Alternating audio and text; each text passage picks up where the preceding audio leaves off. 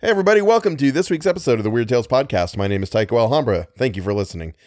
We are continuing with the horror from the hills. A quick little thing about that.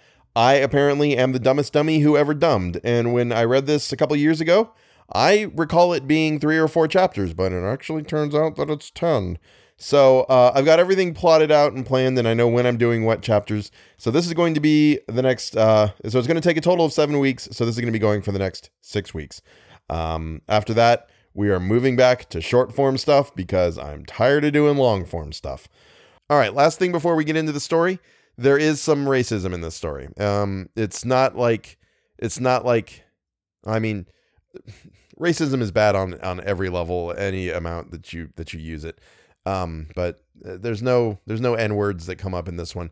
It's mostly just referring to Asian people as Orientals and then everyone calling everyone else a Chinaman. So that is, product of its era, but that doesn't make it right. And racism is always wrong, regardless of when it's said and where it's said and who says it. So, I'm not cutting it out. I'm not editing it out. I'm leaving it in because I believe that to turn a blind eye to it or to paint over it, to cover it up, is to do a disservice to those who have fought against it and those who have suffered under it. And lastly, while we're on the subject of racism, there is a moment in the story that features an Asian character talking, and because I cannot do an Asian accent very well, I decided to not even go for it.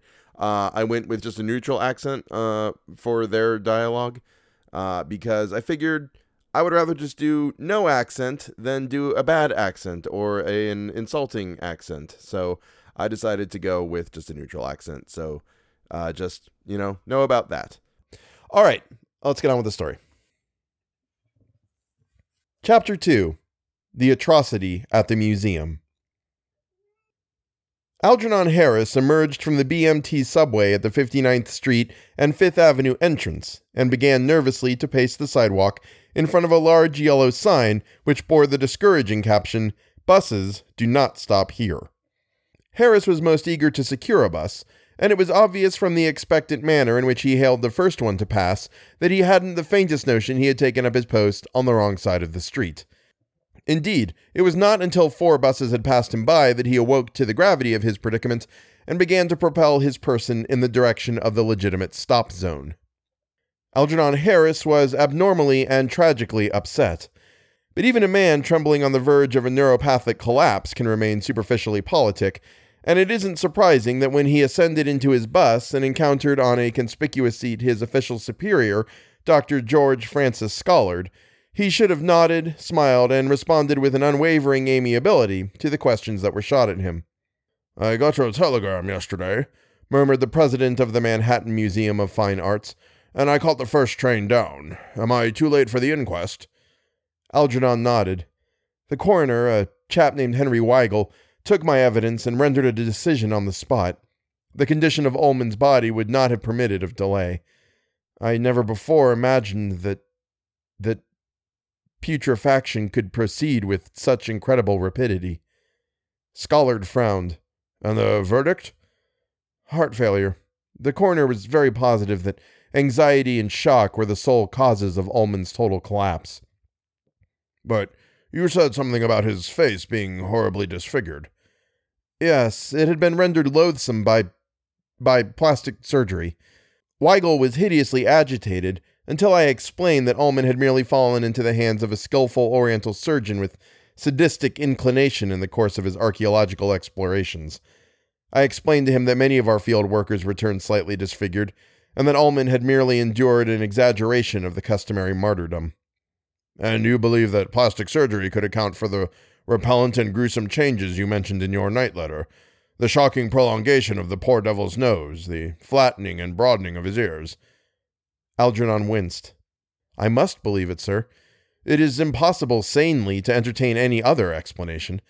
The coroner's assistant was a little incredulous at first, until Weigel pointed out to him what an unwholesome precedent they would set by even so much as hinting that the phenomenon wasn't pathologically explicable.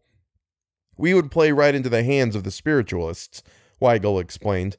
"An officer of the police isn't at liberty to adduce an hypothesis that the district attorney's office wouldn't approve of. The newspapers would pounce on a thing like that and play it up disgustingly. Mr. Harris has supplied us with an explanation which seems adequate to cover the facts, and with your permission, I shall file a verdict of natural death." The president coughed and shifted uneasily in his seat. "I am glad that the coroner took such a sensible view of the matter. Had he been a recalcitrant individual and raised objections, we should have come in for considerable unpleasant publicity. I shudder whenever I see a reference to the museum in the popular press. It is always the morbid and sensational aspects of our work that they stress, and there is never the slightest attention paid to accuracy." For a long moment, Dr. Scollard was silent. Then he cleared his throat and recapitulated, in a slightly more emphatic form, the question that he had put to Algernon originally. "But you said in your letter that Ullman's nose revolted and sickened you, that it had become a loathsome greenish trunk about a foot in length which continued to move about for hours after Ullman's heart stopped beating. Could your operation hypothesis account for such an appalling anomaly?" Algernon took a deep breath. "I can't pretend that I wasn't astounded and appalled and frightened, and so lost to discretion that I made no attempt to conceal the way I felt from the coroner. I could not remain in the room while they were examining the body." "And yet you succeeded in convincing the coroner that he could justifiably render a verdict of natural death." "You misunderstood me, sir. The coroner wanted to render such a verdict. My explanation merely supplied him with a straw to clutch at. I was trembling in every limb when I made it, and it must have been obvious to him that we were in the presence of something unthinkable. But without the plastic surgery assumption, we should have had nothing whatever to cling to." "And do you still give your reluctant assent to such an assumption?" "Now more than ever. And my assent is no longer reluctant, for I've succeeded in convincing myself that a surgeon endowed with miraculous skill could have effected the transformation I described in my letter." "Miraculous skill?" "I use the word in a merely mundane sense. When one stops to consider what astounding advances plastic surgery has made in England and America during the past decade, it's impossible to disbelieve that the human frame will soon become more malleable than wax beneath the scalpels of our surgeons, and that beings will appear in our midst with bodies so grotesquely distorted that the superstitious will ascribe their advent to the supernatural. And we can adduce more than a surgical miracle to account for the horror that poor Ullman became without for a moment encroaching on the dubious domain of the superphysical. Everyone knows how extensively the ductless glands regulate the growth and shape of our bodies. A change in the quantity or quality of secretion in any one of the glands may throw the entire human mechanism out of gear. Terrible and unthinkable changes have been known to occur in the adult body during the course of diseases involving glandular instability. We once thought that human beings invariably cease to grow at 21 or 22. But we now know that growth may continue till middle age, and even till the very onset of senility, and that frequently such growth does not accumulate in a mere increase in stature or in girth. Doubtless you have heard of that rare and hideously deforming glandular malady, acromegaly. It is characterized by an abnormal overgrowth of the skull and face, and the small bones of the extremities, and its victims become, in a short time, tragic caricatures of humanity. The entire face assumes a more massive cast, but the overgrowth is most pronounced in the region of the jawbones. In exceptional cases, the face has been known to attain a length of nearly a foot. But it is not so much the size as the revolting primitiveness of the face which sets the victims of this hideous disease so tragically apart from their fellows. The features not only grow, but they take on an almost ape-like aspect, and as the disease advances, even the skull becomes revoltingly simian in its conformation. In brief, the victims of acromegaly become, in short, while almost indistinguishable from very primitive and brutish types of human ancestors, such as Homo neanderthalensis, and the unmentionable enormous-browed caricature from Broken Hill, Rhodesia, which Sir Arthur Keith has called the most unqualifiedly repulsive physiognomy in the entire gallery of fossil men. The disease of acromegaly is perhaps a more certain indication of man's origin than all the missing links that anthropologists have exhumed. It proves incontestably that we still carry within our bodies the mechanism of evolutionary retrogression, and that when something interferes with the normal functioning of our glands, we are very apt to return, at least physically, to our aboriginal status. And since we know that a mere insufficiency or superabundance of glandular secretions can work such devastating changes, can turn men virtually into Neanderthalers or great apes, what is there really unaccountable in the alteration I witnessed in poor Ullman? Some Oriental diabolist merely 10 years in advance of the West in the sphere of plastic surgery, and with a knowledge of glandular therapeutics no greater than that possessed by Doctors Noel Patton and Schaefer, might easily have wrought such an abomination. Or suppose, as I have hinted before, that no surgery was involved. Suppose that this fiend has learned so much about our glands that he can send men back and back through the mists of time, back past the great apes and the primitive mammals and the carnivorous dinosaurs to their primordial sires. Suppose, it is an awful thought, I know, suppose that some creature closely resembling what Ullman became was once our ancestor. That 100 million years ago, a gigantic batrachian shape with trunk-like appendages and great flapping ears paddled through the warm primeval seas or stretched its leathery length on banks of Permian slime. Dr. Scollard turned sharply and plucked at his subordinate's sleeve. "There's a crowd in front of the museum," he muttered. "See there." Algernon started and, rising instantly, pressed the signal bell above his companion's head. "We'll have to walk back," he muttered despondently. "I should have watched the street numbers." His pessimism proved well-founded. The bus continued relentlessly on its way for 4 additional blocks, and then came so abruptly to a stop that Dr. Scollard was subjected to the ignominy of being obliged to sit for an instant on the spacious lap of a middle-aged stout woman who resented the encroachment with a furious glare. "I've a good mind to report you," he shouted to the bus conductor as he lowered his portly person to the sidewalk. "I've a damn good mind." "Let it pass, sir." Algernon laid a pacifying arm on his companion's arm. "We've got no time to argue. Something dreadful has occurred at the museum. I just saw 2 policemen enter the building, and those tall men walking up and down on the opposite side of the street are reporters. There's Wells of the Tribune and Thompson of the Times, and—" Dr. Scollard gripped his subordinate's arm. "Tell me," he demanded, "did you put the statue on exhibition?" Algernon nodded. "I had it carried to Alcove K, Wing C last night. After the inquest on poor Ullman, I was besieged by reporters. They wanted to know all about the fetish, and of course I had to tell them that it would go on exhibition eventually. They would have returned every day for weeks to pester me if I hadn't assured them that we'd respect the public clamor to that extent at least. Yesterday afternoon, all the papers ran specials about it. The News Graphic gave it a front-page write-up. I remained at my office until 11, and all evening, at half-minute intervals, some emotionally overcharged numbskull would ring up and ask me when I was going to exhibit the thing, and whether it really looked as repulsive as its photographs, and what kind of stone it was made of, and, oh God, I was too nervous and wrought up to be bothered that way, and I decided it would be best to satisfy the public's idiotic curiosity by permitting them to view the thing today." The 2 men were walking briskly in the direction of the museum. Besides, there was no longer any necessity of keeping it in the office. I had had it measured and photographed, and I knew that Harrison and Smithstone wouldn't want to take a cast of it until next week, and I couldn't have chosen a safer place for it than Alcove K. It's roped off, you know, and only 2 paces removed from the door. Cinny can see it all night from his station in the corridor. By the time that Algernon and Dr. Scollard arrived at the museum, the crowd had reached alarming proportions. They were obliged to fight their way through a solid phalanx of excited men and women who impeded their progress with elbow-thrusting aggressiveness and scant respect for their dignity. And even in the vestibules, they were repulsed with discourtesy. A red-headed policeman glared savagely at them from behind horn-rimmed spectacles and brought them to a halt with a threatening gesture. "You gotta keep out," he shouted. "If you ain't got a police card, you gotta keep out." "What's happened here?" demanded Algernon authoritatively. "Guy's been bumped off. If you ain't got a police card, you've got a—" Algernon produced a calling card and thrust it into the officer's face. "I'm the curator of archaeology," he affirmed angrily.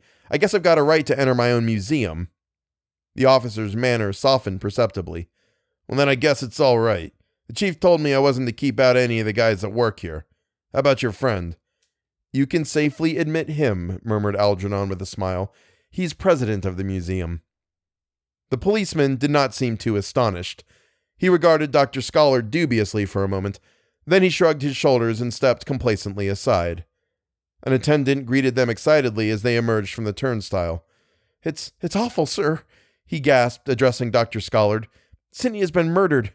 Knifed, sir. He's all cut and mangled. I shouldn't have recognized him if it weren't for his clothes. There's nothing left on his face, sir." Algernon turned pale. When did this happen?" he gasped. The attendant shook his head. "I can't say, Mr. Harris. It must have been sometime last night, but I can't say exactly when. The first we knew of it was when Mr. Williams came running down the stairs with his hands all bloodied. That was at 8 this morning, about 2 hours ago. I just got in, and all the other attendants were in the cloakroom getting into their uniforms. That is, all except Williams. Williams usually arrives about a half hour before the rest of us. He likes to come early and have a chat with Sidney before the doors open." The attendant's face was convulsed with terror, and he spoke with considerable difficulty. "I was the only one to see him come down the stairs. I was standing about here, and as soon as he came into sight, I knew that something was wrong with him. He went from side to side of the stairs and clung to the rails to keep himself from falling, and his face was as white as paper." Algernon's eyes did not leave the attendant's face. "Go on," he urged. "He opened his mouth very wide when he saw me. It was like as if he wanted to shout and couldn't. There wasn't a sound come out of him." The attendant cleared his throat. "I didn't think he'd ever reach the bottom of the stairs, and I called out for the boys in the cloakroom to lend me a hand." "What happened then?" "He didn't speak for a long time. One of the boys gave him some whiskey out of a flask, and the rest of us just stood about and said soothing things to him. But he was trembling all over, and we couldn't quiet him down. He kept throwing his head about and pointing toward the stairs, and foam collected all over his mouth. It was ghastly." "What's wrong, Jim?" I said to him. "What did you see?" "The worm of hell," he said. "The devil's awful mascot." He said other things I can't repeat, sir. I'm a God-fearing man, and there are blasphemies it's best to forget you ever heard. But I'll tell you what he said when he got through talking about the worm out of hell. He said, 'Sidney's upstairs, stretched out on his back, and there ain't a drop of blood in his veins.' We got up the stairs quicker than lightning after he told us that. We didn't know just what his crazy words meant, but the blood on his hands made us sure that something pretty terrible had happened. They kind of confirmed what we feared, sir, if you get what I mean." Algernon nodded. "And you found Sidney dead?" "Worse than that, sir. All black and shrunken and looking as though he'd been wearing clothes about 4 sizes too large for him. His face was all gone, sir. All eaten away, like. We picked him up. He wasn't much heavier than a little boy, and laid him out on a bench in Corridor H. I never seen so much blood in my life. The floor was all slippery with it. The big stone animal you had us carry down to Alcove K last night was all dripping with it, especially its trunk. It made me sort of sick. I never liked to look at blood." "You think someone attacked Sidney?" "It looked that way, Mr. Harris. Like as if someone went for him with a knife. Must have been an awful big knife, a regular butcher's knife. That ain't a very nice way of putting it, sir, but that's how it struck me. Like as if someone mistook him for a piece of mutton." "And what else did you find when you examined him?" "Well, we didn't do much examining. We just let him lie on the bench till we got through phoning for the police. Mr. Williams did all the talking, sir." A look of relief crept into the attendant's eyes. "The police said we wasn't to disturb the body further, which suited us fine. There wasn't one of us didn't want to give poor Mr. Sidney a wide berth." "And what did the police do when they arrived?" "Asked us about 1,000,000 crazy questions, sir. Was Mr. Sidney disfigured in the war, and was Mr. Sidney in the habit of wearing a mask over his face, and had Mr. Sidney received any threatening letters from Chinamen or Hindus? And when we told them no, they seemed to get kind of frightened. 'If it ain't murder,' they said, 'we're up against something that ain't natural. But it's got to be murder. All we have to do is get a hold of the Chinaman.'" Algernon didn't wait to hear more. Brushing the attendant ungratefully aside, he went dashing up the stairs 3 steps at a time. Dr. Scollard followed with ashen face. They were met in the upper corridor by a tall, loose-jointed man in shabby, ill-fitting clothes who arrested their progress with a scowl and a torrent of impatient abuse. "Where do you think you're going?" he demanded. "Didn't I give orders that no one was to come up here? I got nothing to say to you. You're too damn nosy. If you want the lowdown on this affair, you gotta wait outside till we get through questioning the attendants.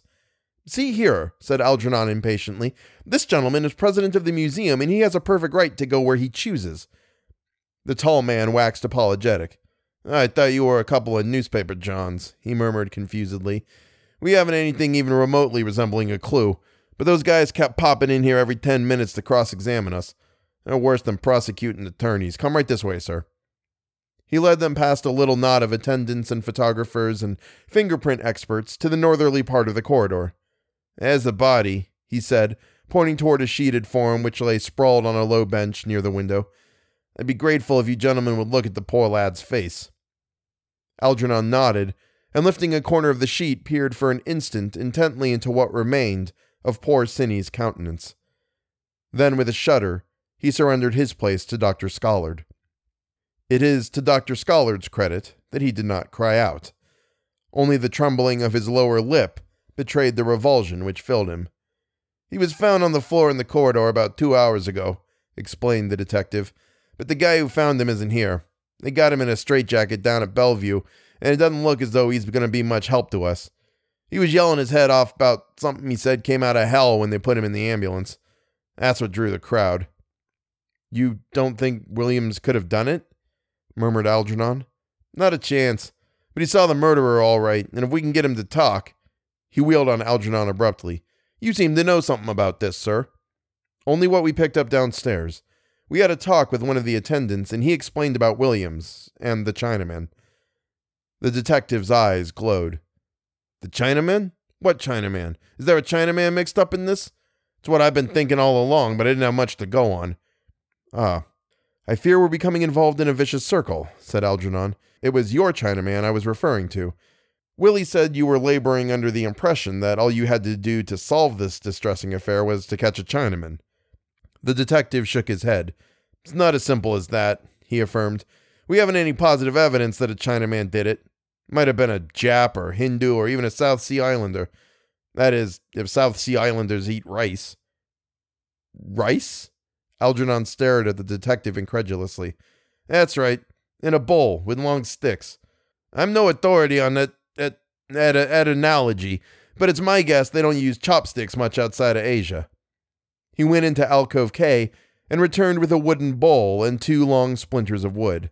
"All those dark spots near the rim are bloodstains," he explained as he surrendered the gruesome exhibits to Algernon. "Even the rice is all smeared with blood." Algernon shuddered and passed the bowl to Scollard, who almost dropped it in his haste to return it to the detective. "Where did you find it?" The president spoke in a subdued whisper. "On the floor in front of the big stone elephant. That's where Cinny was killed. There's blood all over the elephant, if it's supposed to be an elephant." "It isn't strictly an elephant," said Algernon. "Well, whatever it is, it could tell us what Cinny's murderer looked like. I'd give the toes off my left foot if it could talk." "It doesn't talk," said Algernon decisively. "I wasn't wisecracking," admonished the detective. "I was simply pointing out that elephant could give us the lowdown on a mighty nasty murder." Algernon accepted the rebuke in silence. "There ain't no doubt whatever that a Chinaman or Hindu or some crazy foreigner sneaked in here last night, set himself down in front of that elephant and began eating rice. Maybe he was in a church-going mood and mistook the beast for one of his heathen gods. Kinda looks like an Oriental idol. The ferocious-looking kind you sometimes see in Chinatown store windows." Algernon smiled ironically. "But unquestionably unique," he murmured. The detective nodded. "Yeah, larger and uglier looking, but a heathen statue for all that. I bet it actually was worshipped once. Hindu, Chinese, I wouldn't know, but it sure has that look." "Yes," admitted Algernon, "it is indubitably in the religious tradition. For all its hideousness, it has all the earmarks of a quiescent Eastern divinity." "There ain't anything more dangerous than interfering with an Oriental when he's saying his prayers," continued the detective. "I've been in Chinatown raids, and I know. Now here's what I think happened. Cindy's standing in the corridor, and suddenly hears the Chinaman muttering and mumbling to himself in the dark. He's naturally frightened, and so he rushes in with his pocket light where an angel would be fearing to tread. The light gets in the Chinaman's eyes and sets him off. It's like putting a match to a ton of TNT to throw a light on a Chinaman when he's squatting in the dark in a worshipful mood. So the Chinaman goes for the kid with a knife. He feels outraged in a religious way, isn't really himself, Thinks he's avenging an insult to the idol. Algernon nodded impatiently. There may be something in your theory, Sergeant, but there's a great deal it doesn't explain. What was it that William saw? Nothing but Cinny lying dead in the corridor. Nothing but Cinny looking up at him without a face and that awful heathen animal looking down at him with blood all over its mouth. Algernon stared. Blood on its mouth? Sure, all over its mouth, trunk, and tusks. Never seen so much blood in my life. That's what William saw. I don't wonder it crumpled the kid up.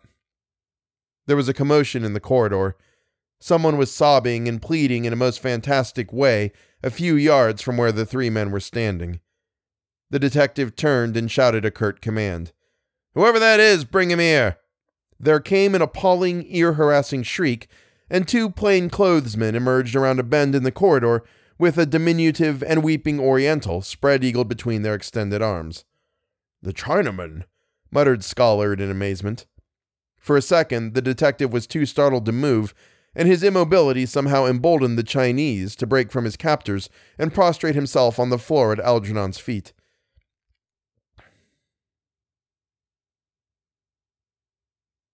You are my friend, he sobbed.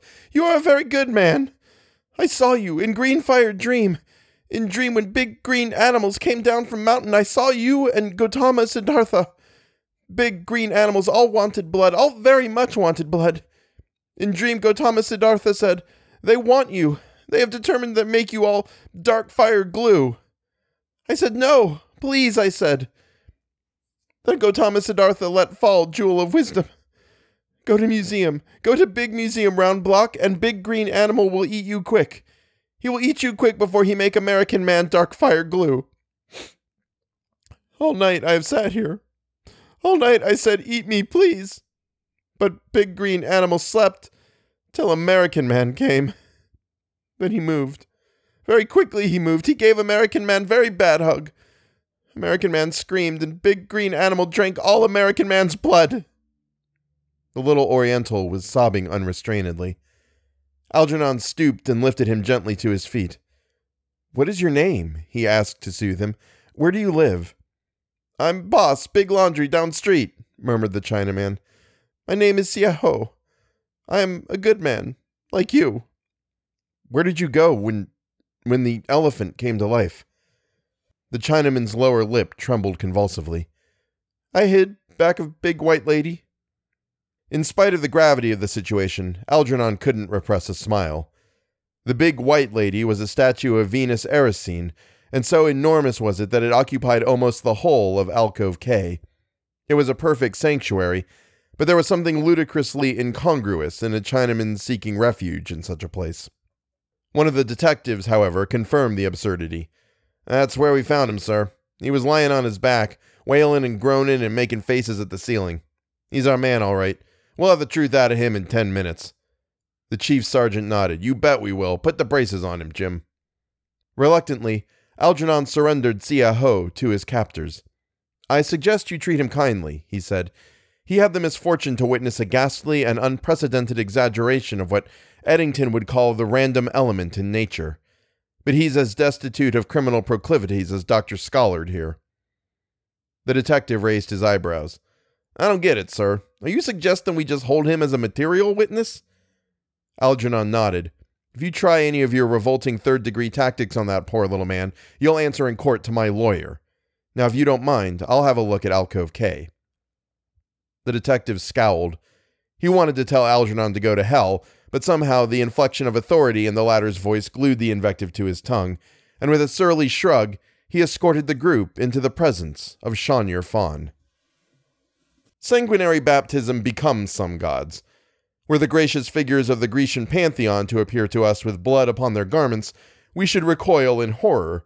But should we think the terrible Mithra or the heart-devouring Huitzilopochtli a trifle unconvincing if they came on our dreams untarnished by the ruddy vintage of sacrifice?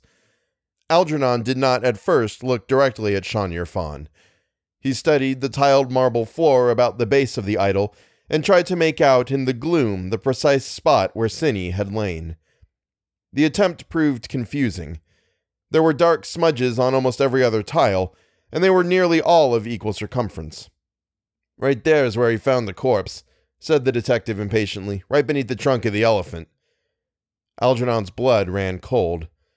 Slowly, very slowly, for he feared to confront what stood before him, he raised his eyes until they were level with the detective's shoulders. The detective's shoulders concealed a portion of Shania Fawn, but all of the thing's right side and the extremity of its trunk were hideously visible to Algernon as he stared. He spoke no word. He did not even move, but all of the blood drained out of his lips, leaving them ashen. Dr. Scollard was staring at his subordinate with frightened eyes. "You act as though... Good God, man, what is it?" "It has moved its trunk." Algernon's voice was vibrant with horror. "It has moved its trunk since yesterday, and most hideously. I cannot be mistaken. Yesterday it was vertical. Today it's in a slightly upraised position." Dr. Scollard gasped. "Are you sure?" he muttered. "Are you absolutely certain that the trunk wasn't in that position when the guard arrived here?" "Yes. Yes. Not until today. In the excitement, no one has noticed it, but if you'll call the attendant—" Wait. The president had started to do that very thing, but Algernon's admonition brought him up short. "I shouldn't have suggested that," he murmured in Scollard's ear. "The attendants mustn't be questioned. It's all too unutterably ghastly and inexplicable and mad. We've got to keep it out of the papers. Seek a solution secretly. I know someone who may be able to help us. The police can't, that's obvious." The detective was staring at them pityingly. "You gentlemen better get out of here," he said. "You aren't used to sights like this. When I was new at this game, I made a lot of mistakes. I could hardly stand the sight of a dead man, for instance. Used to hurry things along when there was no real need for haste, which is just about the worst mistake you can make at the preliminary examination stage." With an effort, Algernon mastered his agitation. "You're right, Sergeant," he said. "Dr. Scollard and I realize that this business is a little too disturbing for sane contemplation, so we'll retire, as you suggest. But I must warn you again that you'd better think twice about treating poor Sia Ho as a convicted murderer." In the corridor, he drew Dr. Scollard aside and conversed for a moment urgently in a low voice. Then he approached the detective and handed him a card. "If you want me within the next few hours, you'll find me at this address," he said. "Dr. Scollard is returning to his home in Brooklyn. You'll find his phone number in the directory, but I hope you won't disturb him unless something really grave turns up." The detective nodded and read aloud the address on Algernon's card. Dr. Henry C. Imbert, FRS, FAGS. "A friend of yours?" he asked impertinently. Algernon nodded. "Yes, Sergeant. The foremost American ethnologist. Ever hear of him?" To Algernon's amazement, the sergeant nodded. "Yeah, I got kind of interested in ethnology once. I was on a queer case about 2 years ago. An old lady got bumped off by a poisoned arrow, and we had him in for a powwow. He's clever, all right. He gave us all the dope as soon as he saw the corpse. Said a little Negro had done it. One of them African pygmies you read about. We followed up the tip and caught the murderer just as he was giving the little fellow a cyanide cigarette to smoke. He was a shrewd Italian. He got the pygmy in Africa, hid him in a room down on Houston Street, and sent him off to rob and bump off old ladies. He was as spry as a monkey and could shinny up a drain pipe on the side of a house in 10 seconds. If it hadn't been for Imbert, we'd never have got our hands on the guy that owned him." Dr. Scollard and Algernon descended the stairs together, but in the vestibule they parted, the president proceeding down the still crowded outer steps in the direction of a bus, whilst Algernon sought his office in Wing W. "When Imbert sees this," Algernon murmured as he extracted a photograph of Shania Fawn from his chaotically littered desk, "he'll be the most disturbed ethnologist that this planet has harbored since the Pleistocene age."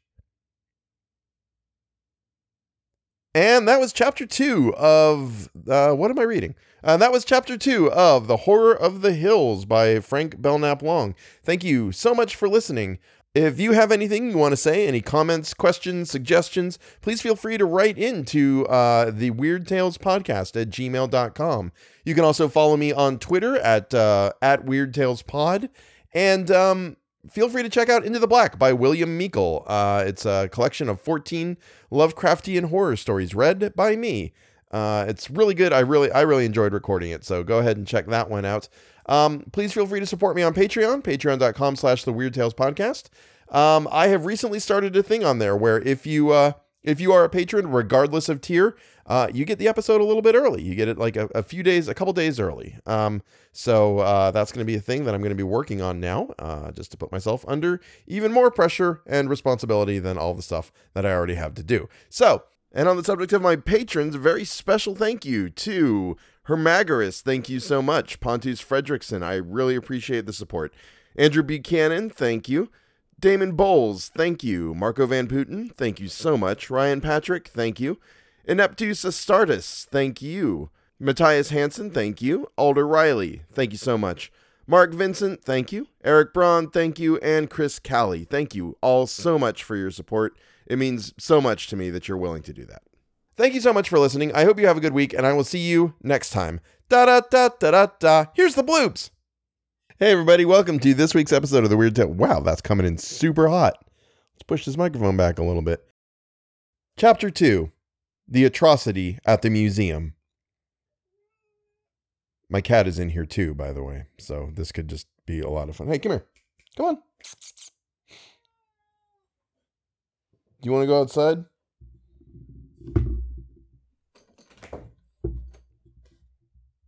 Because if you go outside, I'm closing the door, and then you can't come back in, okay? All right.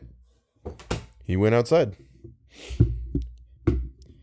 I just got home from work, and my cat is always so excited. He always comes and runs and meets me at the door, and I'm always like, hey, buddy, what's up? And try to pet him, and he runs away.